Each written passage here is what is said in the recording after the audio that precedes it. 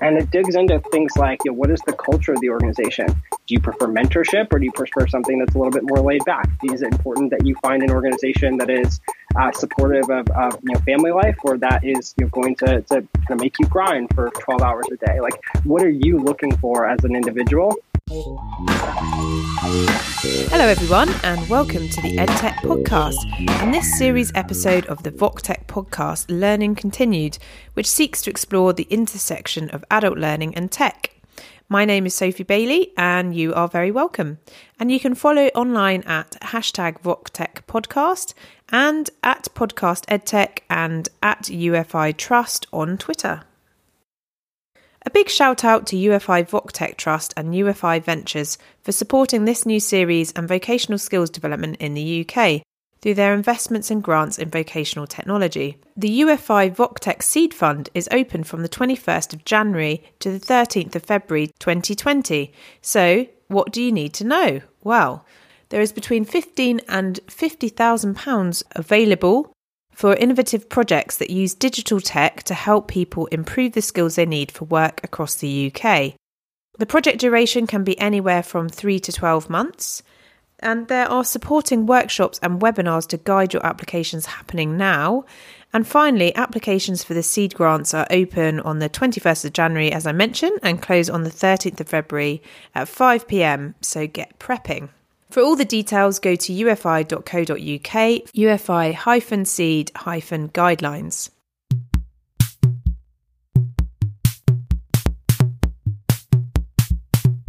So, what do we have in store for you on this week's episode? This week, I'm in conversation with David Shull, head of Handshake UK and Europe. Handshake work to make the student employability space, or bridge to work, better. They've recently set up in the UK, and since this was recorded, they have added the indefatigable Natalie Nazati of EdTech Mark to their team as the head of UK marketing. In this recording from earlier in the year, David and I chat about starting Handshake, the pain points for employers aiming to recruit students, and creating more opportunity for students no matter where they are located. Also this week, some snippets from Ian Hurd, who was out and about at the recent UFI VocTech showcase chatting to grant projects, including Mega Nexus, who work in rehabilitation ICT for justice, healthcare and employability, Nissan car manufacturers, who are working with their Sunderland-based Nissan apprentices, temporary manufacturing staff and placement students to use digital to better onboard new employees, and Pembrokeshire College, who have developed an on-the-go learning app to better support their vocational learning students. Don't forget, for all the show notes, it's theedtechpodcast.com. Okay, here we go.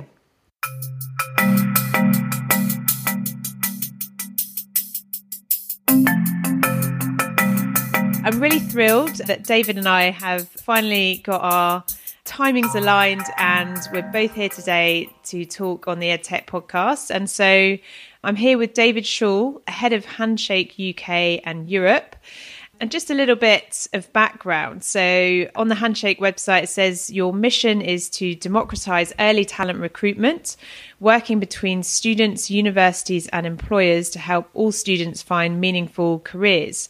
Handshake was set up in 2014 with a road trip across the States. And last year, the company raised an additional $40 million to continue to grow and further democratise opportunity, led by EQT Ventures here in Europe, along with social impact investors such as the Chan Zuckerberg Initiative, Amidiar Network and Reach Capital. Last year in 2018, if I've got this correct, you also moved to London to set up the European venture of Handshake, moving from burritos, I'm imagining, in San Francisco's Mission District to flat whites, possibly in Hackney. Handshake is described as one of the fastest growing edtech companies in the world, working with a community of 700 colleges and universities, 14 million students and young alumni, and 300,000 employers, including 100% of the Fortune 500. So that sounds like quite the journey, David. To kick off, perhaps you could tell us a little bit about what the early days were like at Handshake. Yeah, well, I appreciate that awesome introduction. And it has certainly been a pretty exciting couple of years here I joined Handshake in 2014 when we were still at a house in Houghton, Michigan, which I'm sure most of your listeners will not be familiar with. It is quite literally in the middle of nowhere in the center of the United States in a remote area of northern Michigan. If you wanted to visit it, it's about a flight into the Detroit airport. You could hire a car, drive about 11 hours north, and you finally arrive there. And so it was quite humble beginnings. And it came out of this kind of experience that we had as students of engaging with our university employability office and the experience and impact that they were able to have on our life. But at the same time, we realized that they were quite kind of technically constrained with the technologies that they had access to. And so we got things started to try and make an impact and to try and kind of make it more efficient for employers and universities and students to connect through modern technology. That's kind of the summary now. But back then in 2014, we were working from quite literally a kitchen in a house, just trying to build some software for our university career center. So it's pretty humbling to think back to those days and the fact that now, just 4 to 5 years later, we have 75% of the top 500 universities in the U.S. and are kind of now on a pretty exciting path to expanding globally.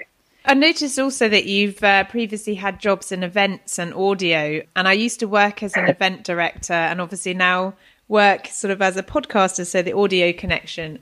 And I can sort of see with the event role that work would set you up nicely for a company which is all about connecting various stakeholders. So I just wondered, sort of reflecting on your past or your previous jobs, how they've informed how you go about your work today. Kind of funny how those part-time jobs that you have in high school leading up to university or even at university can really come in handy when you're starting a company, when you're developing your career. Like you said, I in high school was an audio producer for a baseball stadium near my local hometown, managing kind of the events and logistics and audio associated with that production. It was a passion of mine. It was very much a hobby, but it's now coming in handy having that experience managing events, managing kind of the attendees and the kind of production quality, and being able to lean in on those areas is something I use quite frequently. We just hosted last week a series of events that I was coordinating, and I borrowed from the skills at that position that I had in high school, but also when I was working in my university student activities office, actually planning these types of events, all things that I did, to make a little money on the side and because it was something I was passionate about, but never would have dreamed that as I kind of pursued my passion for entrepreneurship and making an impact, that all of those skills would be coming back in. And I think for me, it's just kind of a pretty powerful testament on how, all these different work experiences, regardless of how trivial they seem, we talk to students all the time and we say, and we work with career advisors who are coaching students all the time, that like these skills and experiences that you're developing matter. And you might not know that they are going to come in handy someday, but chances are that they will. And being able to kind of think and reflect on that is a pretty powerful tool. And that's something that I'm able to do today because I've thought about it a lot more. But when I was graduating from university, never would have been able to articulate that. But it's neat to kind of think back on it now. No, definitely. I mean, I think that's going to be one of our questions throughout this series is, what bizarre and unique jobs each of our guests have had, because there's the kind of professional ones that you put on LinkedIn, and there's all those other jobs that you've just sort of scrapped about doing as you're growing up and stuff. They give you a great repertoire of stories as well, I'm sure. Yes. Okay, so, you've moved from the US, and I'm imagining you kind of had a great exposure to the edtech system and ecosystem over there. How have you found the main differences between, where you were working in the US in terms of educational and edtech systems and ecosystems, and then what you're finding in London? I think that there's certainly some really interesting differences that we've picked up on. Specifically thinking about kind of the employability space, I think that the UK government's emphasis on outcomes, on tracking that and measuring that has created kind of a series of incentives that really drive a focus of employability on, inside of UK universities that we don't see in the States. There's no central measurements of outcomes in the US, and it's kind of up to each university to decide how they want to measure it, how they want to publicize that information, which drives some pretty major variations in the university's prioritization of employability and outcomes. So it's been neat to kind of be able to now come in and start to participate at a much more federal level on what are universities' responsibilities when it comes to outcomes, and how does the government actually think about incentivizing that. That's been quite different. And I think more broadly, the emphasis on ed tech is really interesting. We were at an event, actually, when we first connected, the JISC event, talking about how can the government and JISC and these other players make it easier for universities to procure startups, to think more thoughtfully around kind of an ed tech strategy, is something that we've never seen the US government talk about or put an emphasis on. And some of that, I think, is the scale and the decentralization of that. But that has been really interesting to learn about and to be able to start to participate in here as well. So I think those are some of the big differences. Obviously, there's a lot of nuance that goes into each of those, and there's a lot of other differences as well. But those are probably some of the macro trends that we're seeing. And whereabouts is the sort of Handshake HQ in London? So right now, we're still actually in the process of kind of building out the team. So we're looking for a good co-working space right now, but have been working a little bit from kind of remotely, working a little bit from co-working spaces and things like that. Okay. Well, you mentioned earlier about the role of technology in Handshake and sort of more efficiently bringing together those various stakeholders and, ultimately allowing students to have better access to what opportunities are out there. I just wondered if you could kind of explain a little bit about what that process is, because what I'm imagining is, I always think it's quite bizarre that you go through this sort of quite an experience of gravitas in terms of university learning, and then you get to the end of it and there are sort of just some stall holders, a bit like it's a sort of car boot sale or something, but usually with like the big four consultancies, maybe a handful of banks. And, there are so many more interesting jobs that are just not represented there. So how did you go about thinking about how to get all of the opportunities that are out there into what you're developing and sort of really broaden that out in a proper manner? Yeah, I think maybe sharing a little bit of kind of what the ecosystem looked like before Handshake and kind of looks like at universities that aren't in the system to help illustrate some of the challenges that you just described. So my alma mater, Michigan Tech, what we experienced as students was that we did not have access to the same opportunities that a lot of our friends did that went to maybe more prestigious institutions, even in the same kind of geographic area, but had a better brand name. And as we started to dig into that and talk to companies and talk to the University Career Center, what we kind of unearthed was this incredibly inefficient process for connecting with talent and for students to discover the variety of different career options that they have available to them. So if you're a company and you wanted to connect with 10 different universities, it used to be that you had to have the kind of forethought to think of those 10 universities. Generally, right there, the 10 universities that people think of are the 10 universities with the strongest brand. Then you have to go to their employability sites. You have to figure out what they call their custom branded jobs board. You have to create a separate username, a separate password. You paste in a position in a system if it supports copy and pasting, which wasn't even a given. And then you just kind of hope that the right students find that position. And that was not only a huge barrier of entry from a time perspective, that it almost immediately weeded out kind of startups, SMEs, nonprofits. Like they don't have time to spend hours and hours and hours navigating these processes. And so it immediately created a bias towards those larger companies. But even those larger companies, they don't have time to be able to go through that. So it created a culture of, you pick your 10 universities and that's where you post to. And if you don't happen to go to one of those 10 universities, then you're kind of just out of luck. And it created massive inefficiencies, and it was bad for everybody. Like universities were frustrated that they couldn't show and connect their students to these amazing opportunities that they knew existed. Employers were frustrated because they couldn't meet their hiring goals, whatever they might be, because of these inefficiencies. And students were ultimately losing out because they weren't necessarily finding the opportunities that were best fit for them, and were oftentimes leaving university feeling like the university wasn't actually helpful in my career and what I wanted to do.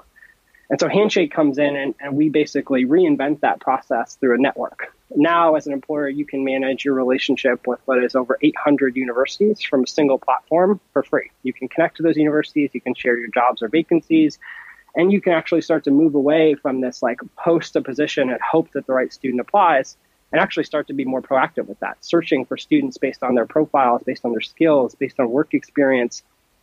So you could find that event planner and connect them to that opportunity proactively.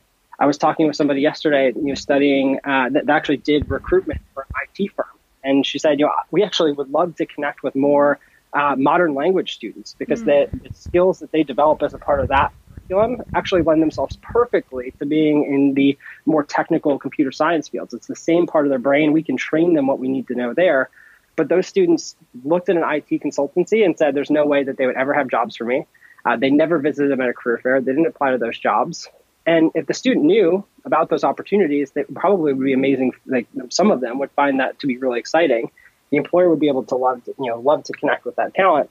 But today, the marketplace is so inefficient that there's no good way for them to connect. And Handshake tries to change that calculus by connecting them in a variety of different ways and providing modern technology for career centers in the process. For the student, they get access to a much broader field of universities as well. Employers, exactly. Sorry. Yeah, exactly. And I think that the natural question there is more isn't necessarily better if you don't have the tools to be able to discover what's right for you. Mm-hmm. And so that's where you have, kind of what is like, standard, right? In today's modern technology, we have the kind of machine learning recommendation engines, but we've also introduced like peer-to-peer learning so that you can actually start to see what are other students like you saying about their experience working at these organizations, or being able to connect with questions that you may have with peers or alumni who've actually already gone and done that can come back and help invest in you. So we think a lot about not just democratizing the access to the opportunity, but how do we help democratize access to social capital and actually start to truly level the playing field when it comes to students navigating this kind of bridge to work process. And the natural evolution from that, I mean, will you continue, do you think the opportunity is still so great just to focus on, that better matching process? Or do you see that Handshake would evolve into actually supporting some of the sort of learning for that new employee in the workplace and actually, assisting them once they've got into that role? Yeah, it's something that we think a lot about. And obviously for any relatively early stage company, focus is everything. And we make sure that we're doing a great job at what we've kind of set out to do, and then start to think more broadly. So for us, that means making sure that we've really gotten down the kind of goals that we have around helping students and maybe early alumni with that kind of university to career transition. But I think we do have a lot of conversations around, once you've helped somebody maybe find their first job, how do you actually help build your social capital? And what we find is that a lot of the problems that students have when they're looking for their second position, or they're trying to develop in that career, or they're looking for that promotion, the challenges that they're facing then aren't that different than what they go through when they're trying to find their first position. And so we think that if we can actually start to partner with that university, many of whom are under increased pressure to continue to engage alumni in a non-financial way, and we can actually start to help connect them to these students or these alumni who are trying to develop in their career in an ecosystem that addresses those same challenges, there's real potential to make a difference, not just for the first job, but as they think about building a meaningful career.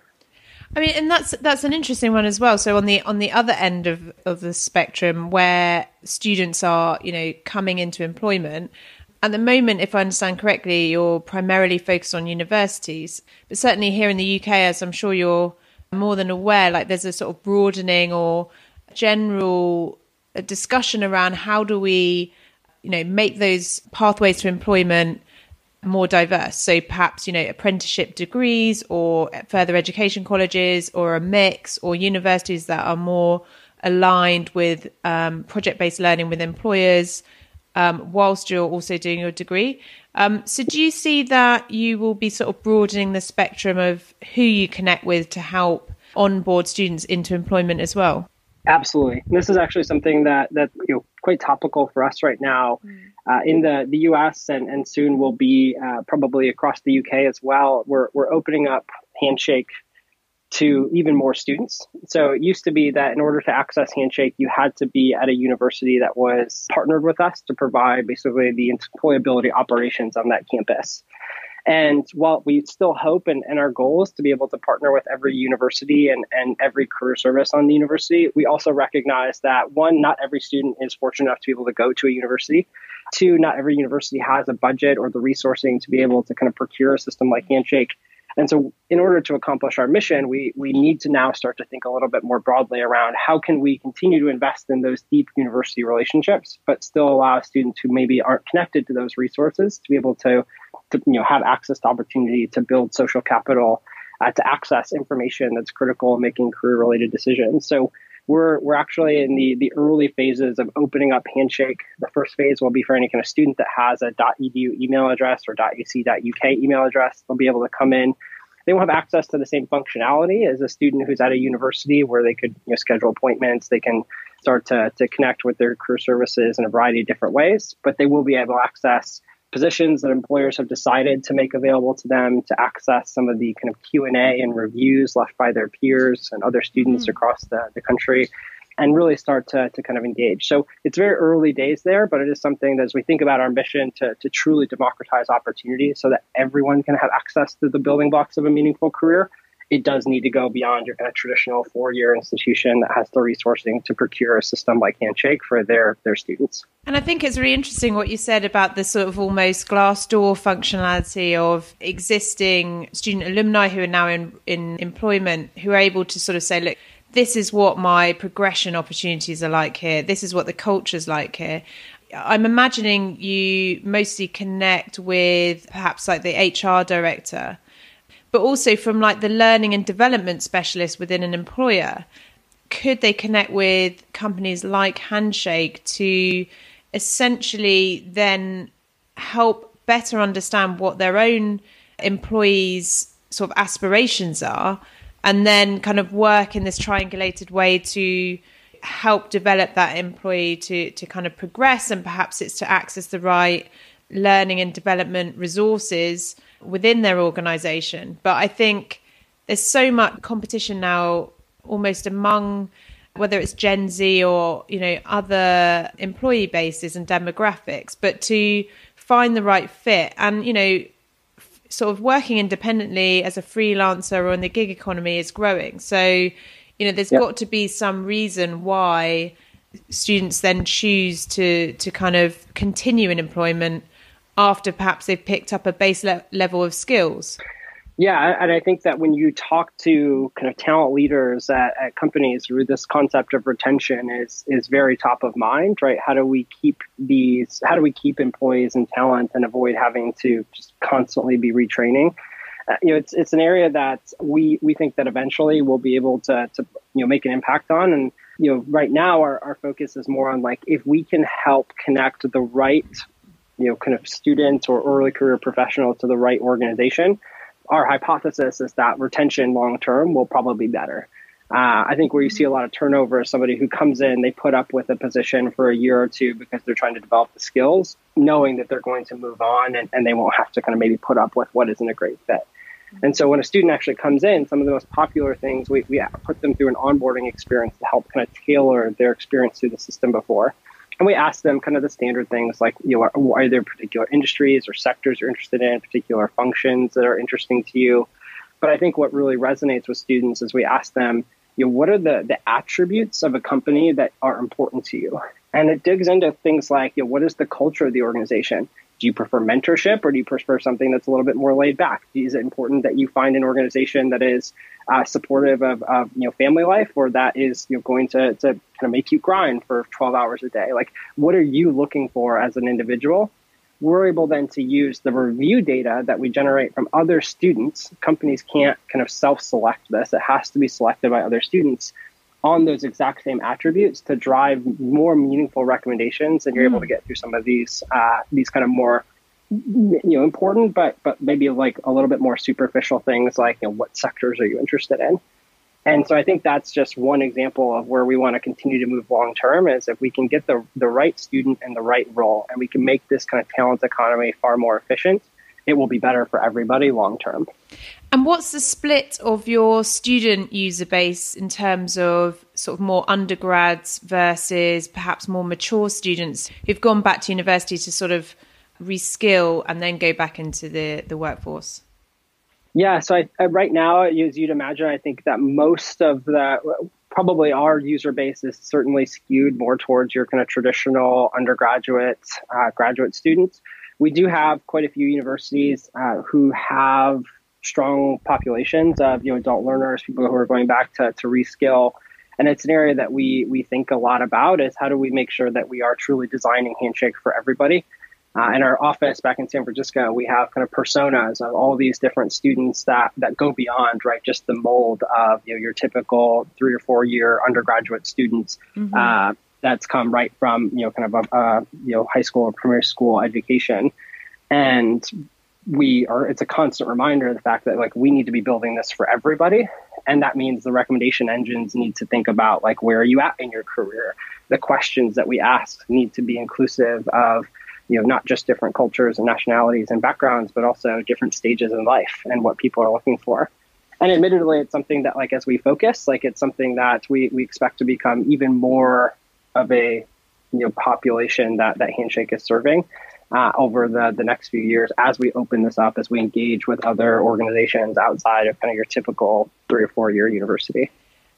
And your work leading in the UK and Europe, on the one hand, that will be connecting with universities, and on the other, I'm guessing more the employers. So I just wondered if how you're going about connecting with some of those employers, because from a purely selfish point of view, I'd probably like to interview some of those as well in terms of how they are thinking about workplace learning and using technology to help keep their employees engaged and upskilled and all of the rest of it. Yeah, that's exactly right. So I think one of the neat things about the Handshake Network, we have right now roughly 425,000 global organizations that are recruiting on Handshake. We haven't actually launched any universities here in the UK, but we have about 75% of the FTSE 100 already using the system. And so it's neat to see that this scale has happened really organically. That's all been done with actually no marketing on our side. But it's helpful as we think about expanding to this new country and new continents, as we have conversations with companies, with heads of talent that are overseeing recruitment here. We're able to get feedback and kind of affirmation that the type of network that we're proposing would be game changing for them. So I've talked with heads of talent at large tech companies that have already committed to starting to source talent, so large banks that have already committed to using this at any university that launches the system, because they can see how much more efficient it makes the whole process, and how they will be able to start to recruit more diverse employee populations. They'll be able to start to take a little bit more ownership over that process than they're able to do today, and really start to change the calculus. So to be honest, most of my time is focused on working with universities. And I think there's some complexities around like making sure that the product's a good fit there. Because a lot of the employer network is actually driven fairly organically based on the partnerships that we already have and based on the universities that launch the system. Got you. I read that you love audiobooks. So I thought you should share some of your favorite audiobooks with our listeners. Yes. So I'm definitely, anytime I'm on a commute or kind of on the tube, whatever it might be, I've got an audiobook in. I think my all-time favorite is How to Win Friends and Influence People by Dale Carnegie. I was put off by the title for a long time, but I finally listened to it after several people recommended it, and just loved the basic lessons that it had. It's nothing earth-shattering, but such a good reminder of just, what's important and what resonates and helps drive connections. I like to listen to a lot of kind of like startup related books. One of the ones that I really liked recently is Bad Blood, talking about the story or kind of rise and fall of Theranos in Silicon Valley. And I really want to listen to the podcast about that. I'm fascinated by that story.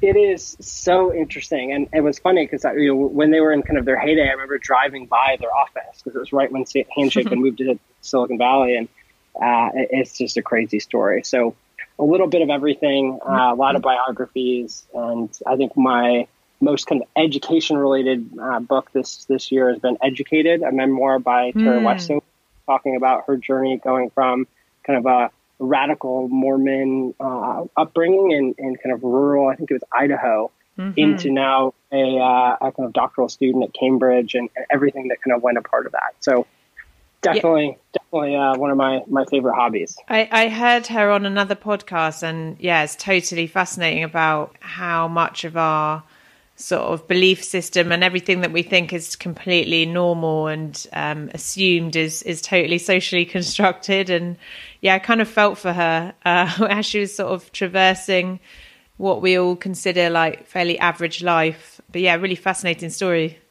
It really is, yeah. Awesome. Well, thank you so much for sharing your chat with us. And if people want to connect with you and find out more about what you're up to, what's the best way for them to go about that? Yeah, probably just drop me an email. It's just david@joinhandshake.com, and would love to connect. Wonderful. Well, thanks so much, David. Thank you. Appreciate you having me on.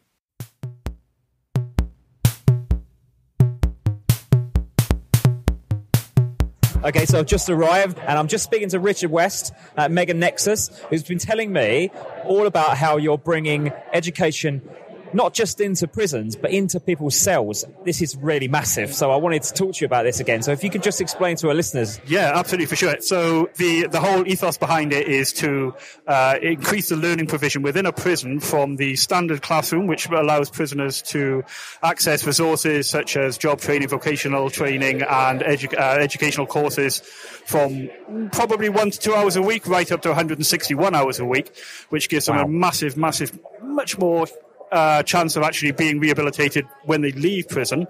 And the way to do this is actually to access the resources such as job training, vocational courses, actually within the cell. Sounds like a really, really easy, simple solution. We just give them a laptop to do it, but we are talking about pretty much the securest environment in Europe, which makes it a little bit more difficult. It's a bit tricksy. A little bit more difficult. But I really love this because this idea of, of the motivational aspect of it as well, like having this at your fingertips, being able to personalize that learning in someone's cell without them having to kind of do the walk of shame, as it might be for them to, some place within a prison to get that learning. It's great. It does eliminate that peer pressure of you're in prison, so you can't learn. And we've been working with prisons for more than 10 years, and we understand that for the vast majority of prisoners, they want to rehabilitate. They want to make better lives themselves. They want to get a job. They want to get a house. They want to learn stuff, but they just don't know how. Yeah. And they're not given the opportunities to do that. That's amazing this actually that you're giving them that support. This actually solves that problem. Yeah. We know that the cost of reoffending in the UK, for example, is currently the latest Ministry of Justice figures as £15 billion a year, which is a staggering amount. So if we can get 10% of those guys, we save the UK 1.5 billion. Hopefully, that's our goal. That's a pretty big goal. Thank you so much, Richard, for talking to me. Sorry we can't talk longer. Brilliant. Thank you very much. Kyle, yes. Lovely to meet you. Lovely to meet you too. I was just listening in, just eavesdropping about the Nissan digital space for empowering young adults to own their own development and career progress. I love this kind of thing. Maybe you can tell me a little bit more about how this all works and who it's for. Yeah, so this app, as you heard me say, it's predominantly aimed at our apprentices, but it comes in 2 stages. So it's the initial onboarding of the apprentice. So what we found is the onboard and induction process can be quite boring, if I'm honest. Yep. So a lot of the first kind of day or so is a lot of form filling and you kind of rewriting the same information. So we get rid of that through the app.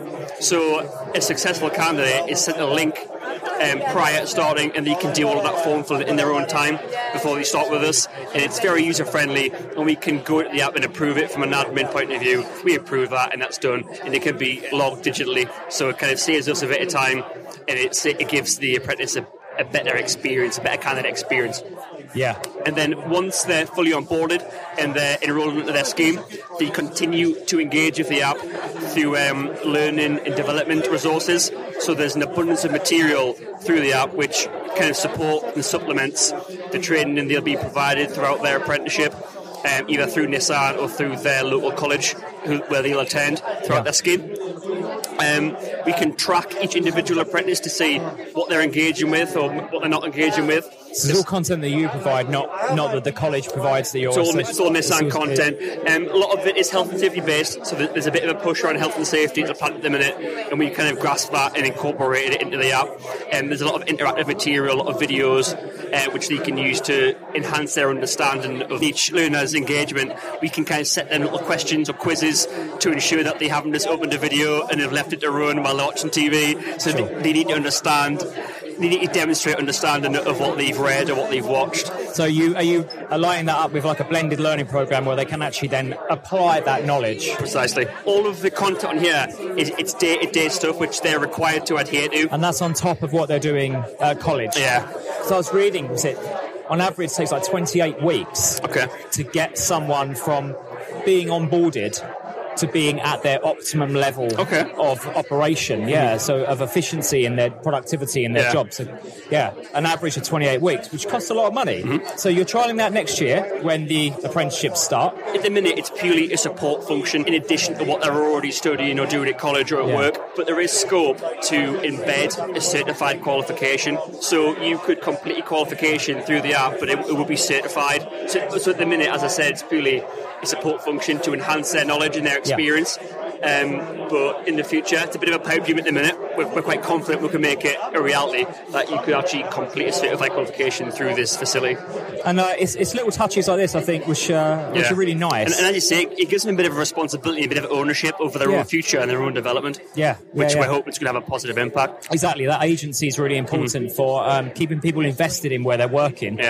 Especially these days when there's a big churn, isn't there? People don't stay longer than average, like 2 to 3 years, and they move on. But also, with my HR hat on, it gives us, and it makes our job easier to identify talent as well. Who's the most engaged, who's the most keen, who wants to develop. We can identify that quite easily through the app. Or who to give the most support to if they're disengaging. Of course, absolutely. You're dead right. Well, that's brilliant. Thank you, Carl. Thank you very much. Thanks for having us. Good luck with it all. And cheers, thank you. Are you with the Pembrokeshire College? Yes, that's right. Which campus is that? It's in Haverfordwest, thanks, yes. Haverfordwest, I think I've been there about a year and a half ago. There's Sharon Lesher, Barry Walters or Glyn Jones have been the last... Glyn Jones? That's the name I recognise. Oh, you know Glyn Jones? Oh, right. Right. Well, I'm a senior moderator for University Arts London awarding body. Oh, right, okay, right. And I visited there, I did the advisory visit for there about a year and a half ago, so so I was there then. UAE is brilliant. They've transformed how we deliver our art courses.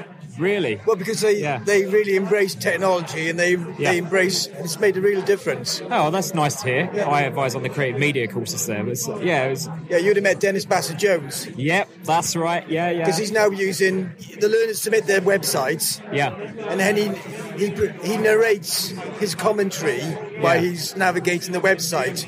And he uses that as feedback. Yeah, that was one of the things I advised them to do. Oh, right, good gracious. In fact, he presented that idea to the principal last week. Oh, brilliant. Well, I'll let him take credit for that then. Excellent. Is this you, Coglify? Yes, that's right, This sounds interesting. Would you mind telling me a little bit more about it? Well, the idea came from our work-based learning manager who wanted some way to get learners to do stuff when they weren't doing anything else. Right. Yeah. When they were slacking, you mean? Well, yes. Just at home. Yeah. When they were home, But also, this is the generation are used to voice-assisted technology. They're used to asking, "Hey Google." They're used to Siri. So the idea is that you give the learners their work, but you give it so that it's actually narrated. Like, for instance, on the example I give you is molecular gastronomy to hospitality students. They would listen to it, and then the document stops and then switches to voice to text. So it'll ask a question, and then the learners are obliged to answer, and then obviously it's just embedded question content. Yeah, so it's multiple choice or open questions. But what the benefit of that is, because as you just said, this is a podcast, is you can do it while you're doing something else. You haven't got to look at the screen, you haven't got to look at the video, and that's got a lot of advantages. And we've just got VogTech Impact funding to sort of take it to the next level, so we want to integrate it with virtual learning environments. So the teacher will set them some coursework, and then those will be automatically sent and stored against them in the virtual learning environment. It provides instant feedback. So, for instance, it's got multiple choice questions in it, and if you get the right answer, it'll tell you you're right, and it'll provide some feedback. If you get it wrong, it'll provide some feedback. No, you got that wrong. But it would be nice in the future to look at how we might use AI to... We're standing right next to Ada. Yes, well, I know Aftab. Yeah, so, right, are you? Is that kind of where you're going with this? That's way down the line first. Right. I think we need to prove this first and get it working as it is before we move any further forward. Got to show the impact. Yeah. How long has it been going for? Well, we had VogTech funding a year to 18 months ago, but it's not yet at the stage where we what you would call a minimum viable product.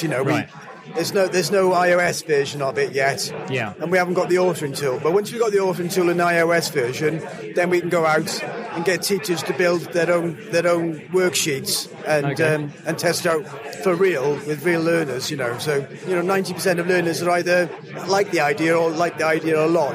So we know we're onto something. Yeah. We just got to take it to that next level now. So have they fed back to you what they like, why they like it? Well, they like the fact that because they can do it without having to use their fingers on the keyboard. Right. Fair enough. Yeah. Personally, I think maybe the use of the keyboard is going to diminish, and we will eventually just It's talk. quite limiting, isn't it? A keyboard it slows things down a lot as well. Yeah. And from an accessibility perspective, it's quite limiting for a lot Well, of people. if you look at a lot of the things that have been talked about tonight, they're about not using keyboards. Yeah, absolutely. It's been a big push for that. I've been reading a lot, and it's great. We need to be able to talk to our computers. We must, we're already moving away from using a mouse, aren't we? Yeah. We touch our screens. We don't use a mouse. It's interesting, actually. The most recent VocTech podcast was talking about this, actually, talking about this idea of interfacing using natural language processing. But it's interesting, we do need to develop that space so that we can become a bit more fluid in the way that we utilise all of these, digital tools and the capabilities that they provide us and allow us. Oh, it's extraordinary. I mean, it's been really extraordinary over the last 20 years, isn't it? Seeing the birth of the internet and the web. It's been really extraordinary. Yeah. I mean, who would have thought that? I was born in the 60s. But people have been talking about education technology, in lots of hyperbole, and for a long time now. But it's actually, I really do feel like it's actually really starting to make a difference now. It's nice. We're just getting there, I think. There has been a lot of hyperbole, but I think we are, I think it takes organisations' leadership from places like UAL to pliable. Well, that's an interesting thing to take on, actually, in terms of how these technologies can then support learners in a lifelong context continuously. Well, I agree with you. Yeah, I had to change the radiator the other day, and you just instantly go onto YouTube and find a video that tells you how to do it. A degree in it, do you? You can just get on with it. And, exactly. Yeah, just get on with it. I like that. Yeah. Just that should be your slogan, shouldn't it? Just get on with it. Well, there's a politician. I'm sure he says something like "Get it done." I wouldn't want to be pigeonholed with the same politician. No, oh God, no. Yeah, sorry. Well, I'm going to go around and speak to some other people. Lovely to meet you, Jeff. Thank you very much. Yeah, nice to meet you. Good to see you. Thank you. That's all for this week's episode. Thanks to all the guests, to Ian, to UFI VocTech Trust, and to you all for listening. And don't forget, if you've got a good idea or existing work in supporting vocational skills development in the UK, the UFI Seeds grant application process is open in January, and workshops and webinars to help guide you are open now. Whatever you're up to this week, I hope you have a good one. I'm just back from Reimagine Education, where I recorded a live version of this series and hope to get that out to you before too long. That's all for now. Thanks for subscribing and listening. Bye bye.